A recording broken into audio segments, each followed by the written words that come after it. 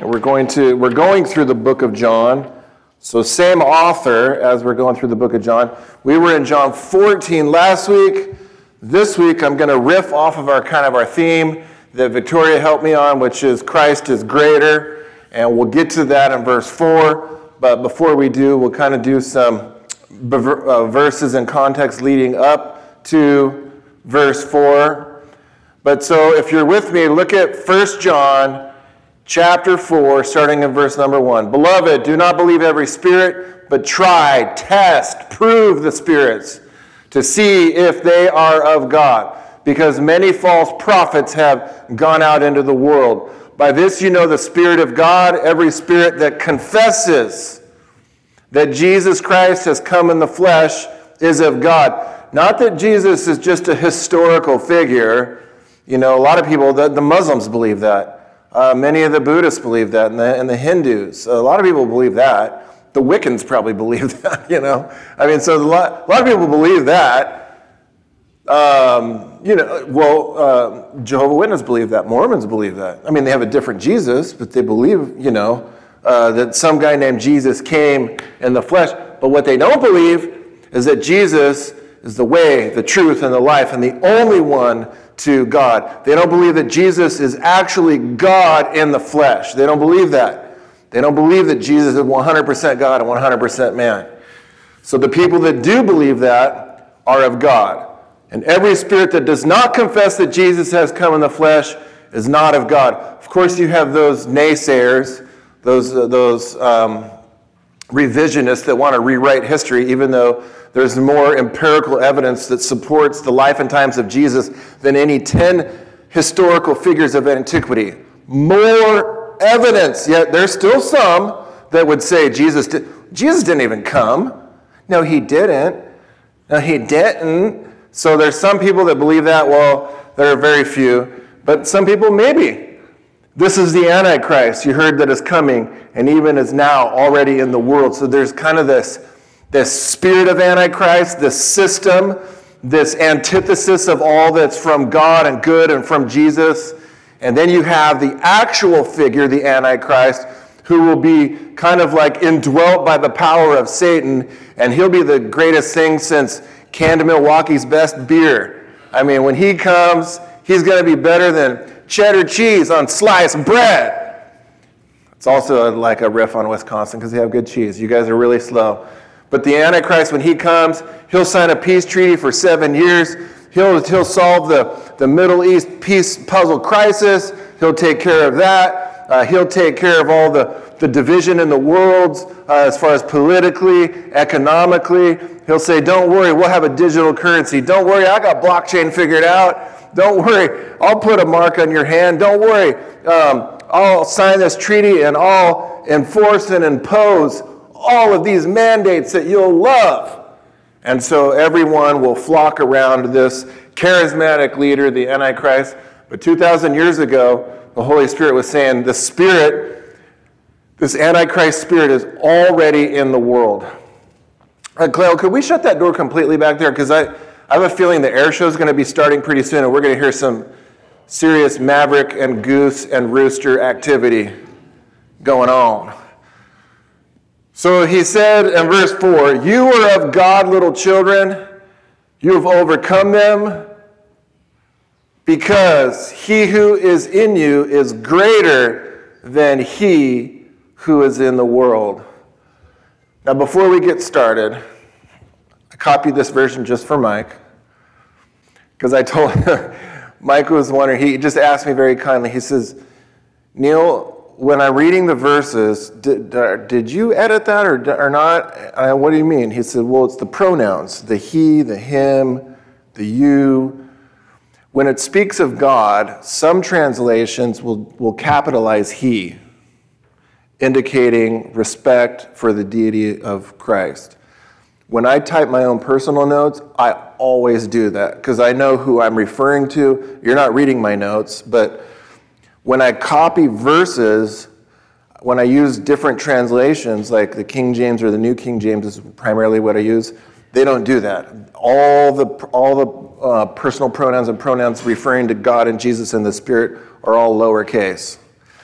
Some translations, the modern translations, take the liberty to interpret that for you and to help you out.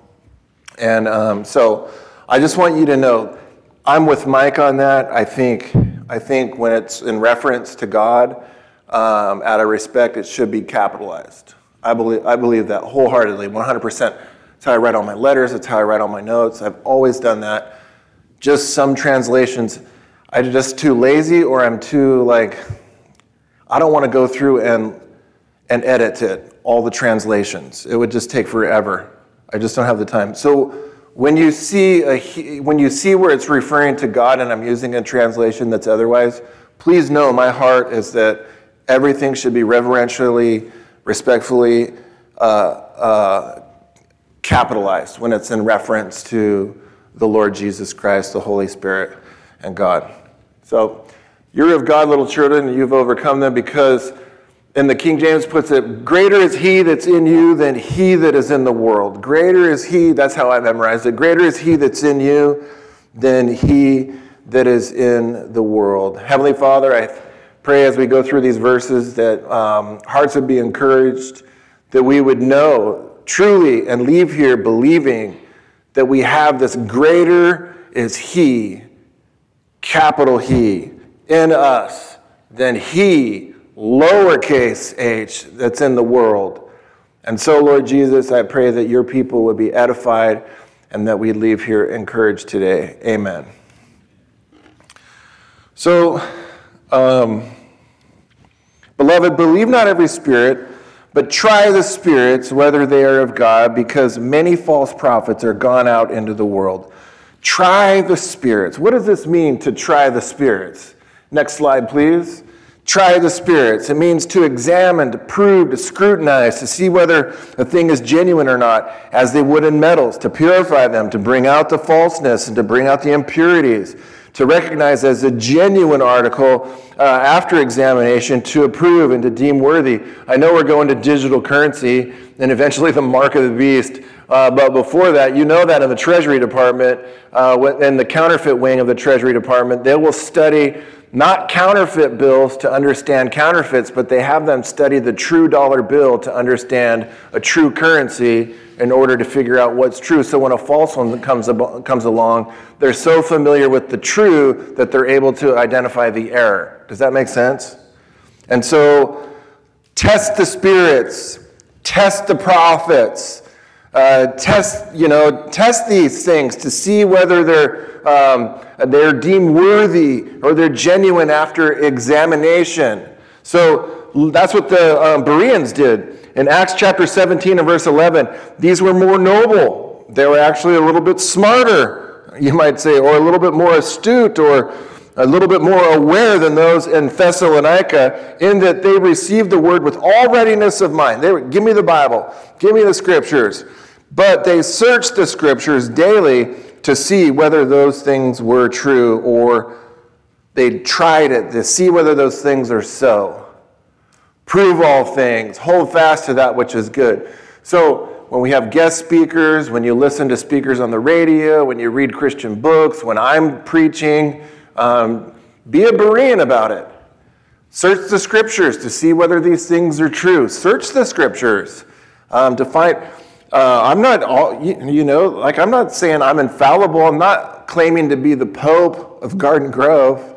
I'm not speaking ex cathedra. I might have a Pope haircut, but that doesn't mean I'm acting like one. So check these things out. Examine the scriptures. Why? Why do you need to try them? Because he's telling you, many false, already in the beginning, in the early days, right out of the womb with this newborn church, are the warnings from God. Take heed, watch out, pay attention, be on your spiritual toes. Why? Don't believe every spirit. Don't believe all things that are spiritual. There's many spirits that are not from God, and they're coming in the name of God, but they're not bearing witness to the truth of God. In fact, there'll be a list of verses on the screen talking about false prophets, and you're going to need your Bible for this. So turn back to Deuteronomy, if you would, the 5th book of the Pentateuch, Deuteronomy, chapter 13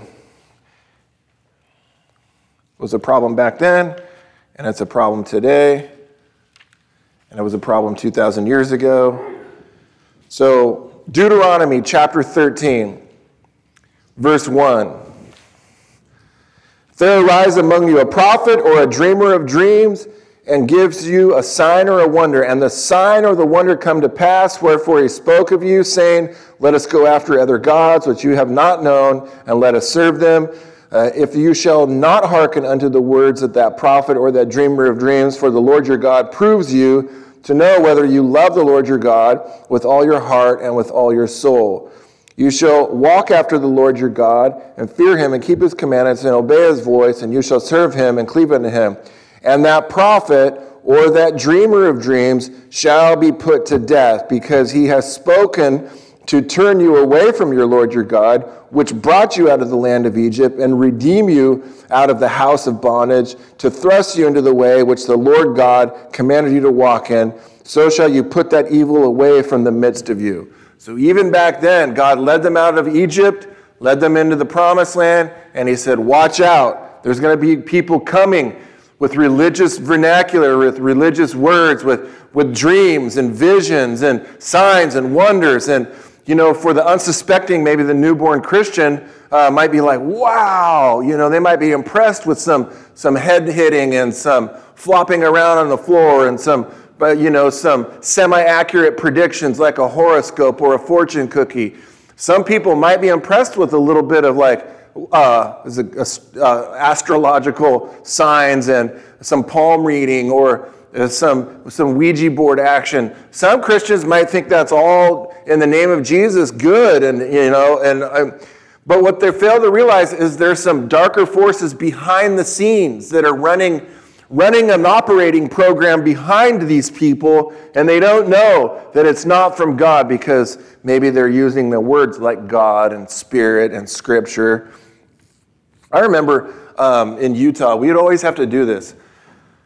We were witnessing to a group of people, and no offense, but this religion, which I deemed as a cult, was started by a false prophet. 100% sure of that. 100% sure. You might be, you're a false prophet, Neal. Okay.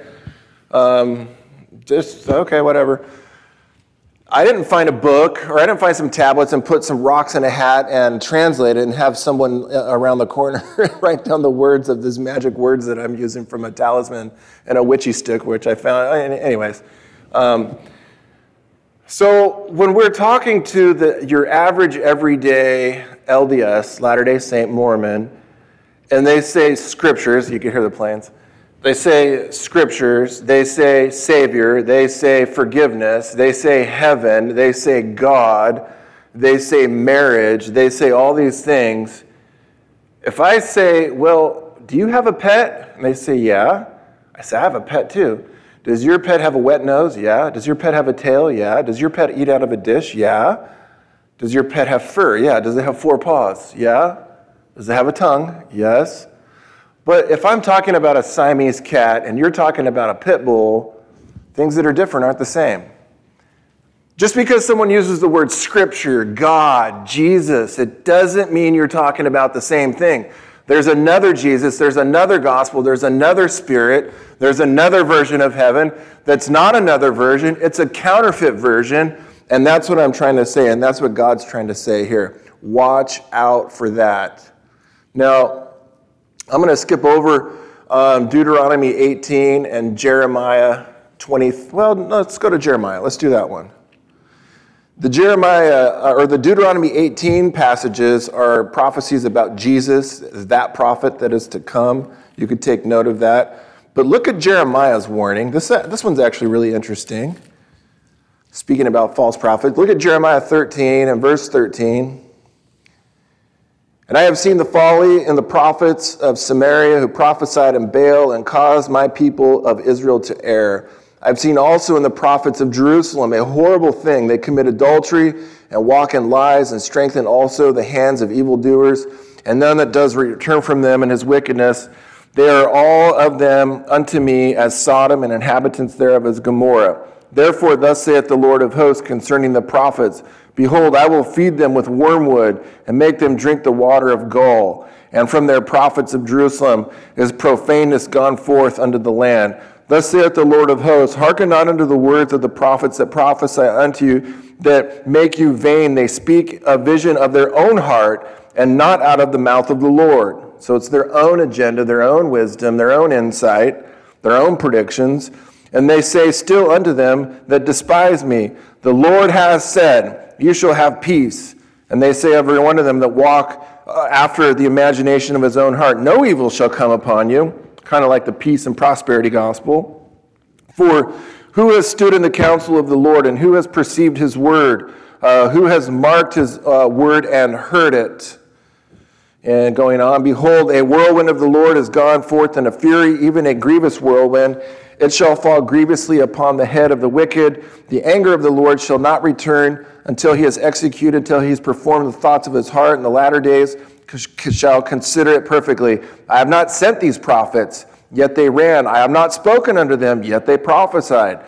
But if they had stood in my counsel and had caused my people to hear my words, then they should have turned from their evil way and from their evil of their doings. In other words, you'll know them by their fruits. What's the fruits? These prophets were sent by God, the ones that are real prophets, to cause Israel to repent and to turn back and to receive the Lord and to obey his commands. I am a God at hand, says the Lord, and not a God afar off. Can he hide himself in secret places that I shall not see him, says the Lord? Do not I fill heaven and earth, says the Lord? I have heard what the prophets said that prophesy lies in my name, saying, I have dreamed. Not I have a dream. I'm not saying that. How long shall this be in vain in the heart of the prophets that prophesy lies? Yea, they are prophets of deceit of their own heart, which think to cause my people to forget my name by their dreams, which they have tell every man to his neighbor, as their fathers have forsaken and forgotten the name for Baal. The prophet that has a dream, let him tell the dream. He that has my word, let him speak my word faithfully. What is the chaff to the wheat? Do you see the comparison there? What's that's the chaff unprofitable to that which is the wheat, which is profitable? So someone that speaks out of their own heart, out of their own words, versus speaks from the word of God and by the Spirit, one is profitable, one is unprofitable, is what he's saying. Is not my word like a fire, says the Lord, and like a hammer that breaks the rock into pieces? That's a very, very powerful description of God's word, in God's word. Therefore, behold, I am against the prophets, says the Lord, that steal my words, every one from his neighbor. Behold, it's like the devil in Matthew 13, where the Bible says the seed, which is the word, the good seed, is distributed, and then it falls on different types of soil. And the evil one, it says, he comes and snatches the word and steals the word, kind of like that. Behold, I am against the prophets, says the Lord, that use their tongues and say, he says, behold, I am against them that prophesy false dreams, it says the Lord, and do tell them and cause my people to err by their lies and by their lightness. Yet I sent them not, nor commanded them. Therefore they shall not profit this people at all, says the Lord. So God's word is like a hammer. It's like a surgical knife. You know, it says in Hebrews, the word of God, it's quick, it's powerful, it's sharper than any two-edged sword, able to divide the heart or the spirit and the soul. It's so surgical, and it's so living, and it's so powerful. It could break the rocks, and it could break a stony heart, and it could open the eyes of the blind. It could cause the deaf to hear again spiritually, so they could say, he that has ears to hear, let him hear what the Spirit is saying unto the church. It has that sort of power. And God is saying, watch out for those that don't believe this. Turn with me, if you would, to Matthew. Let's listen to what Jesus has to say by way of warning against these types of people. Matthew chapter 24 and verse 3. Of course, Jesus is talking about the signs of the times, the end times. And Jesus sat upon the Mount of the Olives in Matthew 24:3. The disciples came unto him privately, saying, tell us, Jesus, when shall these things come to pass? And what shall be the sign of your coming and the end of the world? And Jesus answered and said unto him, take heed that no one deceive you. Again, why does God give warning after warning after warning about people deceiving in the name of God, in the name of religion? Because it's a real thing. It really happens. For many shall come in my name. So we have many, not some, not a few, but it seems like the world is incurably religious, and they're going to come in the name of God. Many of them, the majority of them, saying, I am Christ, and shall deceive many. So many are going to fall for this. And you shall hear of wars and rumors of wars. You know, that's kind of the first thing when Vladimir Putin conquered COVID, I was like, whoa, Vlad, you should get a Nobel Peace Prize. Once he started that war in Ukraine, I was like, okay, COVID's gone. Now there's a war. And then you hear wars, rumors of wars. It's an actual war. And COVID was a different thing. That's, plagues and viruses, whatever, wherever you stand on that whole thing. And then, China and Taiwan, rumors of wars. Whatever's going on in Northern Africa, whatever's going on in the Middle East, wars, rumors of wars.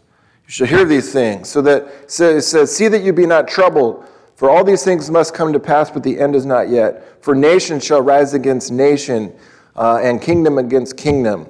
Eventually, the Antichrist, really, he doesn't want nationalism or individual national sovereignty. That's a bad thing, according to the Antichrist. What he wants is an international global system, with global governance and centrally controlled from his headquarters. You can read about that in 2 Thessalonians chapter 2. And there shall be famines and pestilence and earthquakes in diverse places. All these things are the beginning of sorrows. And then they shall deliver you up to be afflicted, and shall kill you, and you shall be hated of all nations for my name's sake. And then shall many be offended, and shall betray one another, and shall hate one another. And many false prophets shall arise, and shall deceive many. You see many, many, many, many times, many. You see that often mentioned many times. Because iniquity shall abound, the love of many shall wax cold. That's a sad commentary for the end times. Many will choose these false prophets, these false Christ, these false gospels, this false religion, this false whatever, settling for something less than Jesus, even if it's using the name Jesus, a counterfeit Jesus, a counterfeit gospel, a counterfeit message, a watered-down way to God with an admixture of a little bit of you and a little bit of Jesus, a little bit of law, a little bit of grace, some sort of works and grace type message, some sort of Jesus and something else type of message. It's not Jesus plus nothing equals everything. That's not it. It's Jesus plus something equals something. So test, examine, try the prophets, because many of them are gone out into the world. 1 Corinthians 13 out of the love chapter. Love never fails, but whether there be prophecies, they shall fail. Whether there be tongues, they shall cease. Whether there be knowledge, it shall vanish away. For we know in part, we prophesy in part, but when that which is perfect is come, Jesus, then that which is in part shall be done away. Why? Because the law and the prophets were until John, and then Jesus came and started preaching the kingdom, because he is the king, he is the prophet, and he is the priest. He's the culmination, he's the sum total of all that the prophets were pointing to. A third of the Bible is prophecy, and most, like 7/8 of all of that 2/3 of prophecy has been fulfilled. The only thing left is like the book of Revelation and some of the stuff we read in Matthew 24 and scattered about the second coming. But most of all the prophecies have already been fulfilled, and they've been wrapped up in the person of the Lord Jesus Christ. Goose, can you hear me? Second Peter chapter 2, check this out. Verse 1, it's on the screen. But there were false prophets, look at the tense here. There were false prophets among the people, even as there shall be false teachers among you who privately shall bring in damnable heresies, denying the Lord that bought them, and bring upon themselves swift destruction. So what the Bible's saying is, yeah, there were false prophets, but there's no such thing as prophets today. If someone comes and says, I'm a prophet, I would be very worried and weary of that. But there's a lot of Bible teachers. There's a lot of Christian teachers. So he's saying there were false prophets, but today, watch out, because there's going to be a lot of false teachers.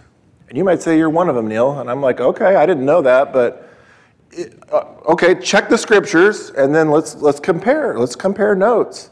I don't want to be. But he's saying there were false prophets, but there's going to come false teachers. And what's the main earmark? They're going to deny Jesus. They're Jesus deniers. They're denying Jesus and his work and his purpose and his ministry. Back to Jeremiah, but it'll be on the screen. Verse 29 and verse 8. For thus says the Lord of hosts, the God of Israel, let not your prophets or your diviners that be in the midst of you deceive you, neither hearken to your dreams which you cause to be dreamed, for they prophesy falsely unto you in my name. I have not sent them, says the Lord. Jesus again in Matthew 7, verse 15, beware of false prophets, which come to you in sheep's clothing, but inwardly they are ravenous wolves. You shall know them by their fruit. Do men gather grapes of thorns or figs of thistles?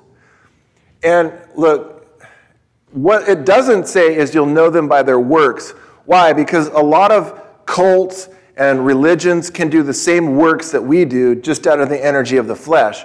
What you can't imitate is the fruit of the Spirit. Why? Because the Spirit that's in you, living his life through you, is going to give genuine love, genuine joy, genuine peace. Look at the fruit of the Spirit. Love, joy, peace, gentleness, meekness, faithfulness, temperance. He says, against such there is no law.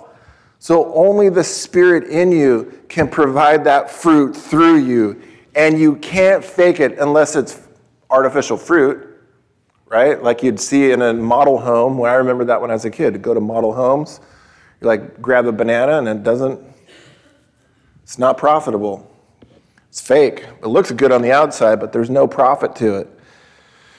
So beware, he says, beware, beware. Verse 2, 1 John 4:2. Hereby you know the Spirit of God. Every spirit that confesses that Jesus is the Christ, has come in the flesh, is of God. So the word confess. What does it mean to confess? It means this. It means to agree with God to what is already true. When Adam and Chloe were little kids, Adam and Chloe, did you take that out of the jar? Did you take the cookie out of the jar? We see the crumbs, we see the chocolate, we see the messy hands. We do the count. If there's a dozen cookies and there's only 10, we're not asking for information, we're asking for confession. We know who did it. We're way smarter than you, still to this day. Way, way smarter than our kids. So we're not asking for information. Where were you? We're so much smarter. We track your phone. We're not asking for information. We're asking for confession.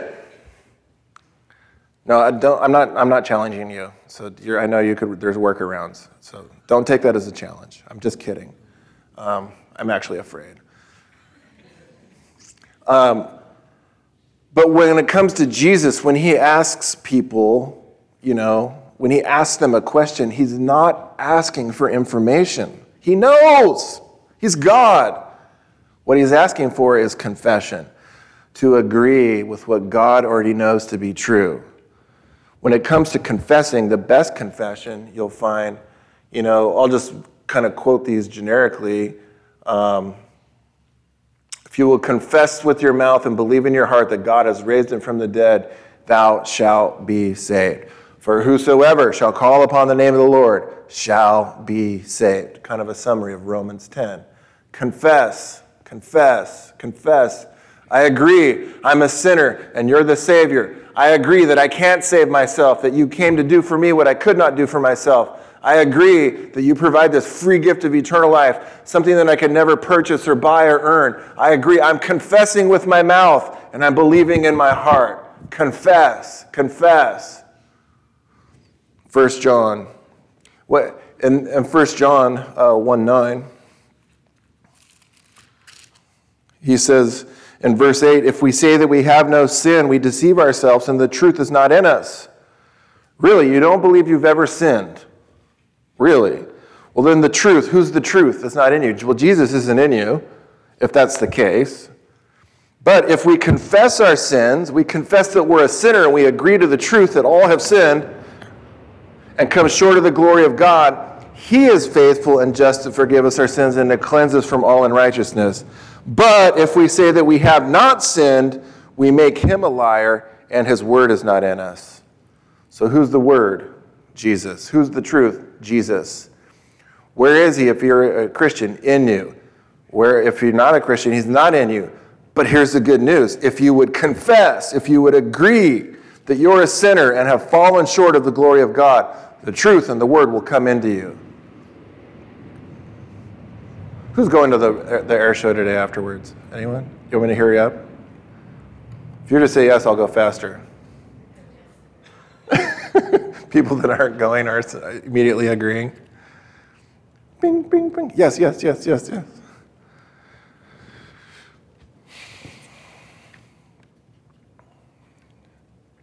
So, all Christians come to God knowing that Jesus is more than a carpenter. So here the verse says, hereby know you the Spirit of God. Every spirit that confesses that Jesus Christ has come in the flesh is of God. So if you agree with God to what is true, that Jesus is who he claimed to be, God in the flesh, the Word which was with God, which was God, and the Word that became flesh, if you agree with that to the deity of the Lord Jesus Christ, and you confess and you've received him, you're of God. If you don't, this is an easy test, man. Like you could go to anyone that doesn't believe this. Oh, really? Oh, really? Not to challenge or debate anyone, but most cults don't believe this. It's so easy to find out who's of God and who's not of God.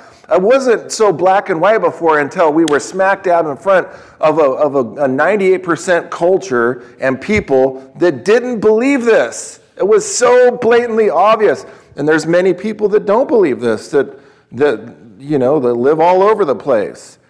But what God is saying is if you do believe Jesus is more than just a good man, more than just a good teacher, more than just a carpenter, if you believe he's more than, and you've received him, then you're a born-again Christian. What cannot be said of any good moral man that can only be said of the Lord Jesus Christ is that he is God. Look at 1 Timothy 3:16. And without controversy, even though it is controversial for a lot of people, great is the mystery of godliness. God was manifested in the flesh, justified in the Spirit, seen of the angels, preached unto the Gentiles, believed on in the world, and then received up into glory. It's a triadic verse. You got to see the Father, the Son, and Holy Spirit. But you see that God was manifest in the flesh. Jesus is God in the flesh. There's many, many verses, by the way, that speak to this, not just this one. So I don't want you to think that it's just one verse. There's many. You've heard this said before. I've said it one other time, maybe a few years ago. Out of the 4 years that I've been here, I said it, a few years ago. I remember because, remember Karen, our old piano player? Incidentally, she just moved back east. She sent me a postcard of her and her husband, her high school sweetheart. They got reintroduced together, and that's why she doesn't come anymore, because she got married, and she lives back east. So, but I remember this specifically bringing this up back then because she really loved this quote, and she remembered reading it herself from the book Mere Christianity. But C.S. Lewis, on the topic of Jesus being God, and you'll know this isn't anything new. This has been quoted often, but maybe for some of you it's a fresh reminder, or maybe you've never heard it before. I don't want to take that for granted. But C.S. Lewis, in this great book, he says, A man who was merely a man and said the sort of things that Jesus said would not be a great moral teacher. He would either be a lunatic on the level of a man who says he is a poached egg, you could tell he's British, or else he would be the devil of hell. You must make your choice. Either this man and was and is God, or else a madman or something worse. You can shut him up for a fool, you could spit at him and kill him as a demon, or you can fall at his feet and call him Lord and God. But let us not come up with any patronizing nonsense about him being a great human teacher. He has not left that open to us. He did not intend to. So C.S. Lewis's great treatise on liar, lord, or lunatic. So what say you? Have you confessed with your mouth? Have you believed in your heart that Jesus is God?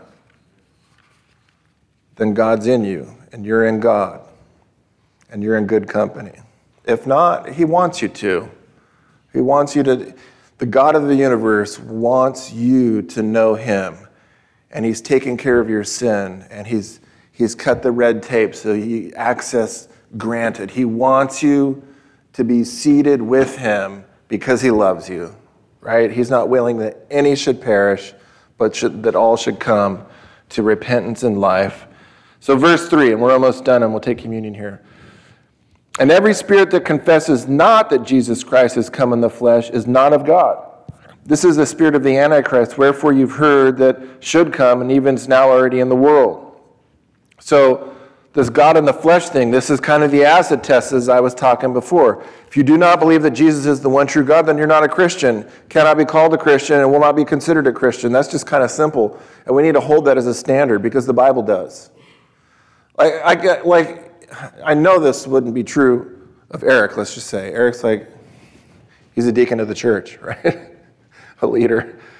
He's yeah, I love you. I love this church. I put a lot of sweat, blood, and tears and over the years, helped wire this place. I've given to missions. I've done a lot of things. I just don't believe that Jesus is he's a good dude. He's a really good guy. I know a lot of good guys in my life. I've worked with them. I fished with them.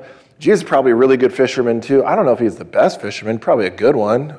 When it comes to him being God, the God of the universe, the uncreated creator of everything, seen and unseen, where he created angels, nah. He's just a little bit, he's like most people, but on steroids. He's just a little bit better than most people, but a really good guy. Mike's Eric, how dare you?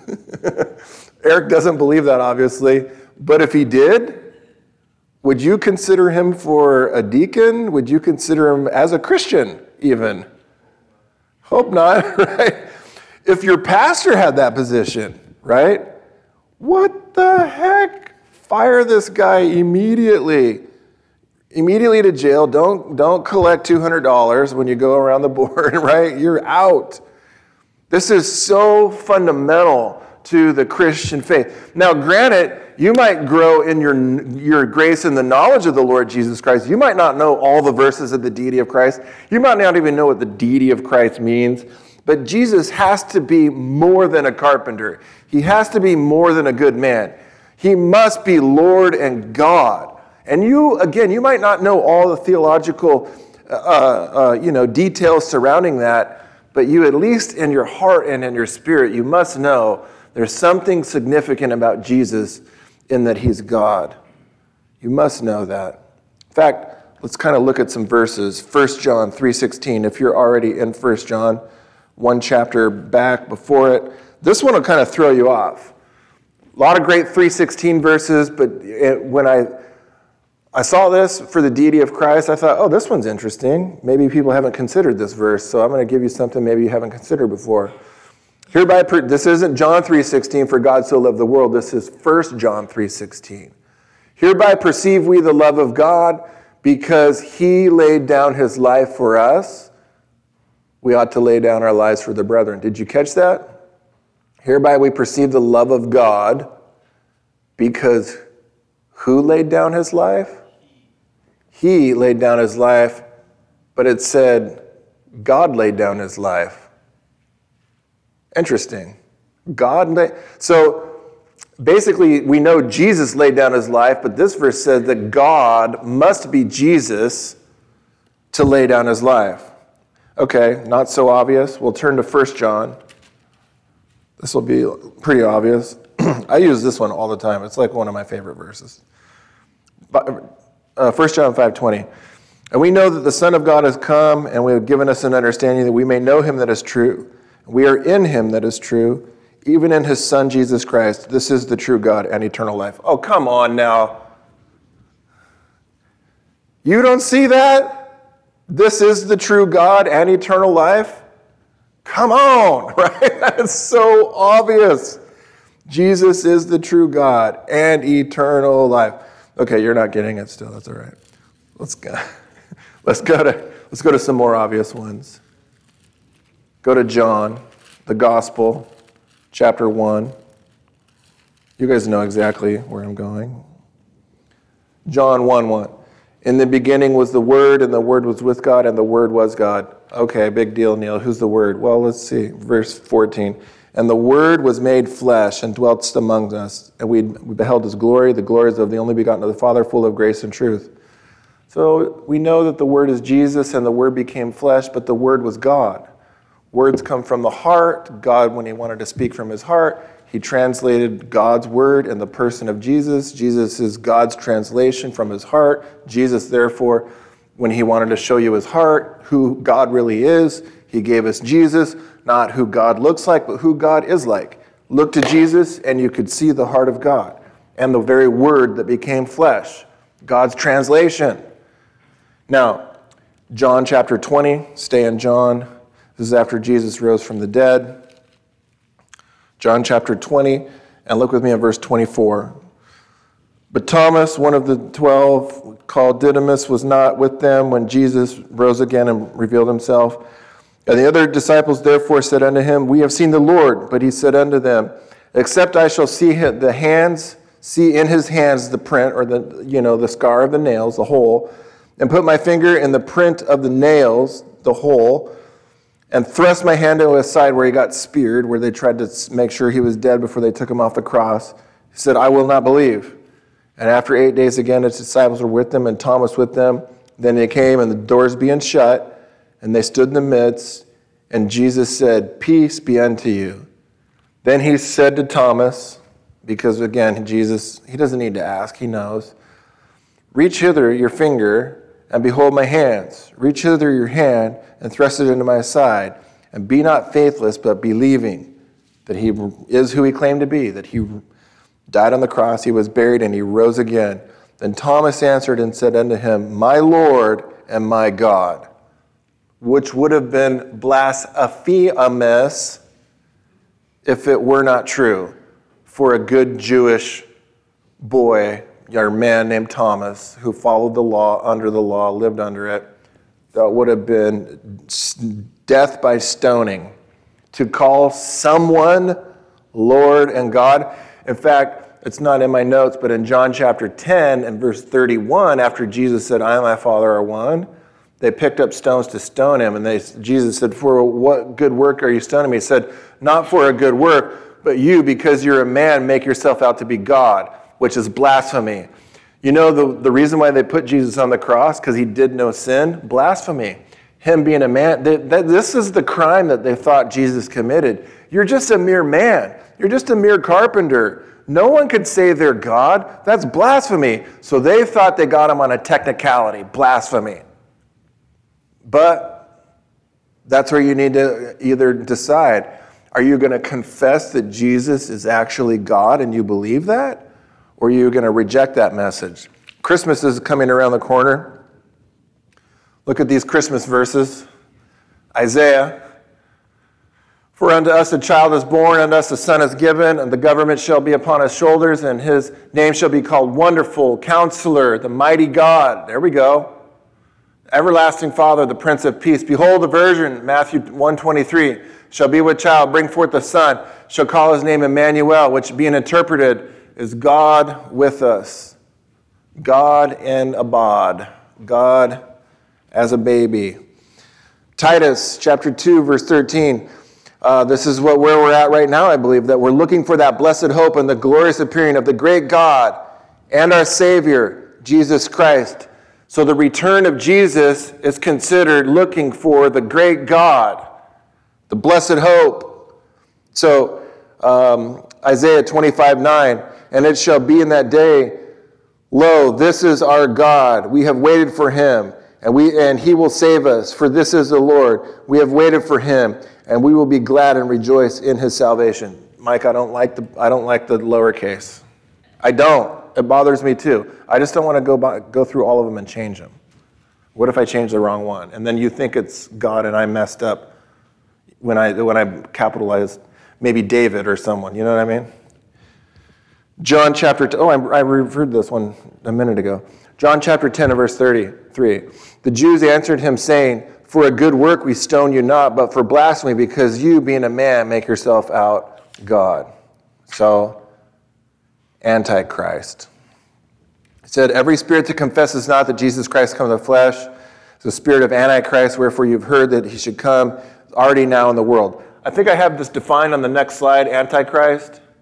The word anti means instead of, and replace, against, opposing, the antithesis, the opposite, contrary. The Antichrist is both a real person that will come, and it's also a system or a spiritual belief that opposes all that God's word teaches. So, Christian, beware. Much of the Bible was written so that we would be warned about the Antichrist teaching, Antichrist prophecies, Antichrist preaching, Antichrist religions, Antichrist philosophies, Antichrist modalities, theologies, all that stuff. After all, let's just kind of get this out there. The devil's not an atheist. The devil's not an atheist. That's why he has ministers of righteousness. That's why he says he transforms as an angel of light. That's why he comes preaching another gospel. That's why he preaches another spirit. That's why he preaches another Bible. That's why Look, the devil gets more mileage out of religion than making people devil worshipers. He knows that's not a good tactic. So he would rather, if you can't beat him, join him. Just don't get them to worship and to love the Jesus of the Bible, right? So it's not that the devil is trying to get you to not believe in a Jesus or Jesus. He just doesn't want you to believe the Jesus as God has revealed him through the scriptures. It could be like a lowercase j Jesus, right? He just doesn't want you to believe in the one true and living God. Something less than Jesus, another Jesus, a counterfeit Jesus, an antithesis Jesus. As Depeche Mode would say, your own personal Jesus. It's my 80s babies out there. Or for the older generation, the Doobie Brothers. Jesus is just all right with me. Jesus is just all right. Oh, yeah. I saw them at the Gorge, by the way, in Washington. That was pretty cool. So, greater is he that's in you. Then we're going to do this and do the communion to be done. Greater is he that's in you than he that is in the world. Go to the next slide. Greater is he who is in me, who is in you, than he is in the world. 1 John 3:24, if you're in 1 John still, let's do these really quick. These are locality verses. Where is Jesus? Where is he? 1 John 3:24. And he that keeps his commandments dwells in him, and he in him. And hereby we know that he abides in us by the Spirit which he has given unto us. Chapter 4, verse 13. Hereby know that we dwell in him and he in us because he has given us his Spirit. Verse 16. And we know and believe the love that God has to us. God is love, and he that dwells in love dwells in God, and God in him. Greater is he that's in you. John 14. I love these passages. We're gonna get to these. Actually, we're in that neighborhood as we're going through the book of John. But look at this, John 14. I know there's a lot of turning in your Bible today. I know that. I like it. John 14, verse 17. Even the Spirit of truth, whom the world cannot receive because it sees him not, neither knows him, but you know him, for he dwells with you and shall be in you. This is before Jesus went to the cross to forgive us so that he could fill us. That's the whole purpose of forgiveness, is to be filled with his life. I will not leave you comfortless. I will come to you. This is like Jesus depositing his life after he ascends into heaven. Yet a little while, the world sees me no more, yet you see me. Because I live, you shall live also. And on that day you shall know that I am in the Father, and you in me, and I in you. That's some good stuff there. He that has my commandments and keeps them is he that loves me, and he that loves me shall be loved of my Father. I will love him and will manifest myself to him. Judas said unto him, not Iscariot, Lord, how is it that you will manifest yourself unto us and not unto the world? Jesus answered and said, if any man love me and keep my words, my Father will love him, and we will come unto him, and we will make our abode with him. And he that loved me not and keeps not my sayings, and the word which you hear me not is not mine, but the Father which sent me. So he's talking about we, plural, will make our abode, our living, our dwelling. I and you and me. And so Jesus makes that statement. Right? Let's just kind of cruise through these verses without turning there to save some time. Romans 8:9, if you're taking notes, he says, you're not in the flesh, but in the Spirit, if so be that the Spirit of Christ dwells in you. And if anyone has not a spirit, he's none of his. Galatians 2:20, I'm crucified with Christ, nevertheless, yet not I, but Christ lives in me. Yet the life which I now live, I live by the faith of the Son of God who loved me and gave himself for me. Ephesians 3:17, that Christ should dwell in your hearts by faith. And I don't know the rest of it. Colossians 1:27, this is the mystery. Christ in you, the hope of glory. And then 2 Corinthians 13:5, he says, let everyone examine themselves. Do your own inventory, whether Jesus is in you. Because if he's not in you, he says, then you're a reprobate, or you're not his, or you're none of his. So he said, I can't tell you if Jesus is in you. That's why he says in 2 Corinthians 13:5, everyone examine yourself. Is Jesus in you? Not are you in church, not are you in religion, not are you enrolled in some Bible study course, not that. Is Jesus in you? Because if Jesus is in you, 2 Corinthians 13:5, I use that verse all the time in Utah. All the time. Because they didn't think Jesus could be in them. It's the most important question. Where is Jesus? Is he in you? He needs to be in you. Greater is he that's in you than he that's in the world. So this 1 John 4:4, greater is he that is in you than he that is in the world. What is he greater than? Well, God is greater than the sun, the moon, and the stars because he created them. Jesus is greater than the angels. He also made them. Christ is greater than our depression, our anxiety, our trials, and our tribulations because he's the Prince of all peace, the God of all comfort. God is greater than our loneliness, right? Because he'll never leave us nor forsake us. Jesus is greater than our broken relationships because he is the friend that wants to be in our life and sticks closer than a brother in and through our life, good and bad. Jesus is greater than the death of all things and the death of friends and the death of relatives and the death of loved ones because he is the resurrection and life of all things. Jesus is greater than all, and greater is he that is in you than anything seen or unseen that lives outside of you. In other words, what makes us spiritual is the Spirit in us. What makes us godly is the God inside of us. What makes us Christians is the Christ who resides in us. And greater is he that's in you than he that's in the world. Let me just ask you this, though. How does that make you feel? What does that do for you? Greater is he that is in you. Christ is greater. We've been riffing off this theme for a while now. Jesus is greater. Put up that other slide where it says that Jesus is greater slide. I showed this one a while ago. Angela really loved this one. I remember that.